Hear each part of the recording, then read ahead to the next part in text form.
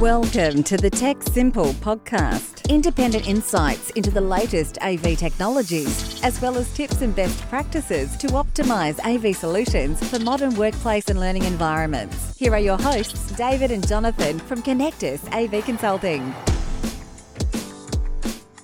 Well, welcome back everyone to another episode of the Tech Simple podcast. As always, I'm joined by my good friend David. How are you?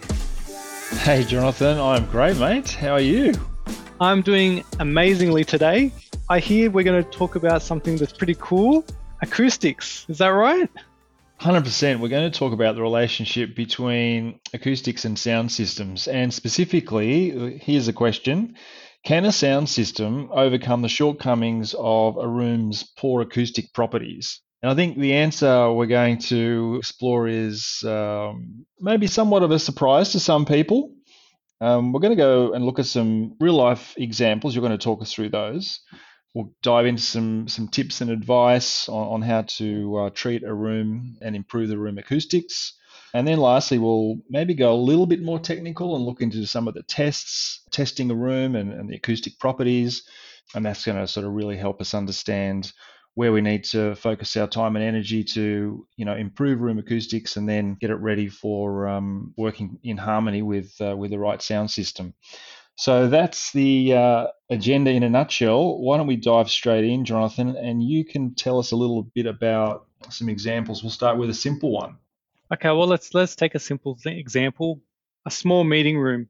These days, they're everywhere. Since COVID happened, everybody's doing video conferencing, remote learning, working from home. Now, these types of rooms, what type of equipment goes in them? Well, you go out and you buy a Zoom meeting room or a Microsoft Teams meeting room, and you put it in, and that normally consists of a sound bar with a microphone, camera, and speaker, and maybe a touch panel. And they're really just set and forget type situations. Once you put it in the room and type in your user credentials, there's really no manipulation or adjustment or configuration of the audio settings. So everything that happens in that room, acoustically good or acoustically bad, is going to go straight into that microphone and come straight out of those speakers. You don't have any choice. Right, so basically if the room hasn't been prepared for optimal sounds, even without technology, it's going to be, probably a poor experience for all concerned on a video conference call in that example. Well, that's exactly right. Now, if I was to move on and say, let's go something a little bit more complex, maybe something like a large training room or a hall or maybe a church or multi-purpose rooms. Well, here we start actually using higher grade or higher specification equipment. So we might have speakers that we can actually steer or manipulate to say where we want the sound to come out of. We might have microphones that we can manipulate and block out certain areas where we exclude those areas so it doesn't listen. And then we also have a software component like a DSP or an audio processor. And there we can actually choose which frequencies we would like to boost up or we would like to reduce, depending on what's happening in the space. So with this type of equipment, there is a level of manipulation and control that we can apply to improve what's happening in the space. And this is particularly important for spaces where you might not actually be able to do anything about it. It might be a heritage space. So we need that level of manipulation to slightly improve the situation. Yeah, that's a great point. And, spending a bit of money and also focusing on good practice design can definitely improve the situation. However, as we know, you just won't get to that 100% really high quality output unless you consider hand in hand the acoustics of the space and the sound system. They need to sort of blend together as one. So let's move on to some tips and advice. We've got a room. We know it's got some acoustic issues which we need to solve. What are some of the tools that we can be using to make those adjustments, Jonathan? Look, there's really kind of 5 key different things you can do in a space to improve the acoustics. And when we say improve the acoustics, we're really focusing on echoes and reverberation. They're kind of the key things. So the first one that most people think about with acoustics is acoustic panels, and they're normally made from foam or fiberglass, and we can put them on the walls or the surfaces to absorb excess sound energy. The other ones are bass traps, and we place these in the corners of the spaces, and they really target the low end frequencies and the boominess of a room. The other ones, again, these are treatments for the space, are diffusers, which scatter the sound waves to reduce echoes. Of course, we don't have to just put things on the walls. There's also the option, if you look up, you can put ceiling tiles or acoustic tiles on your ceiling. This is actually used a lot in restaurants where, you have lots of seats and tables, everyone's sitting around. There's no surfaces to put anything on. And obviously everyone having dinner is quite loud. We use the ceiling to absorb a lot of that excess energy. And the last one, actually, a lot of people overlook this one, and that's the actual furnishing in the room. So I'm talking about the types of chairs. Do you have hard plastic chairs or do you have fabric chairs? Do you have any rugs or soft coverings over your furniture?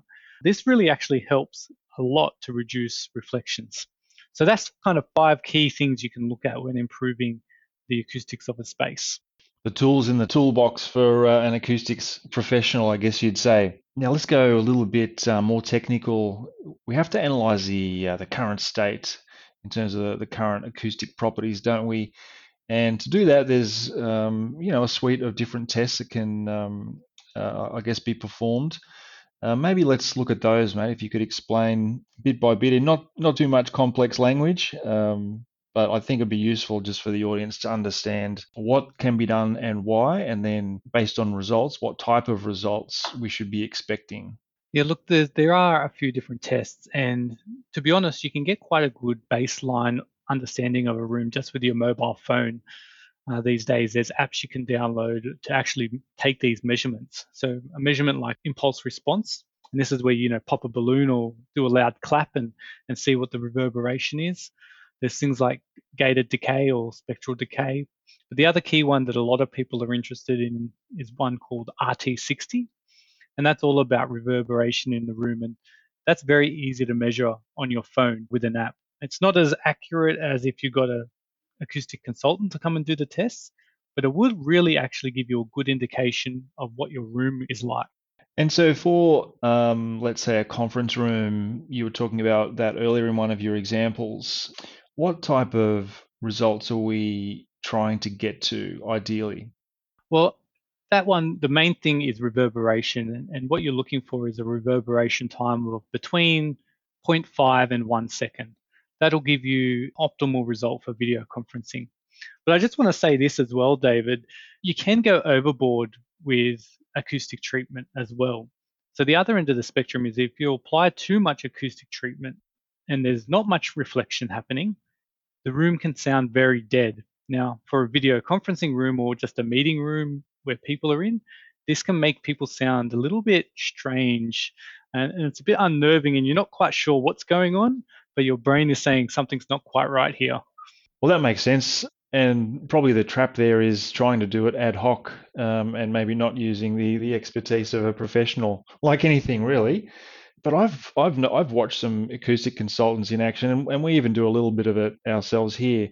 And just by using some computer software and some modeling of a space and applying, the different treatments in a computer model, it's amazing how quickly you can get to the outcome you're looking for, isn't it? Yeah, the computer models let you put different treatments on different walls and test it out. So essentially that means you can test it on the computer before you have to go and buy anything and put it into the room. It's a much more efficient way of doing it. It means you don't end up spending more than you need to. Yeah, perfect. Well, I think that's it for today's podcast on acoustics and sound systems. Once again, the key takeaways here are measure your room, help by a professional is highly recommended on the acoustics front, obviously the audio front as well. And I think what you'll find is if you work hand in hand, the acoustics and the sound system and work on those designs together, you'll get the best outcomes every time. Thank you for listening to this episode of the Tech Simple podcast. To like, share, or discover more episodes, head over to Spotify. If you'd like to talk to us about AV in your workplace or learning environment, book an initial discovery call with David or Jonathan at connectus.com.au. And remember, Tech Simple!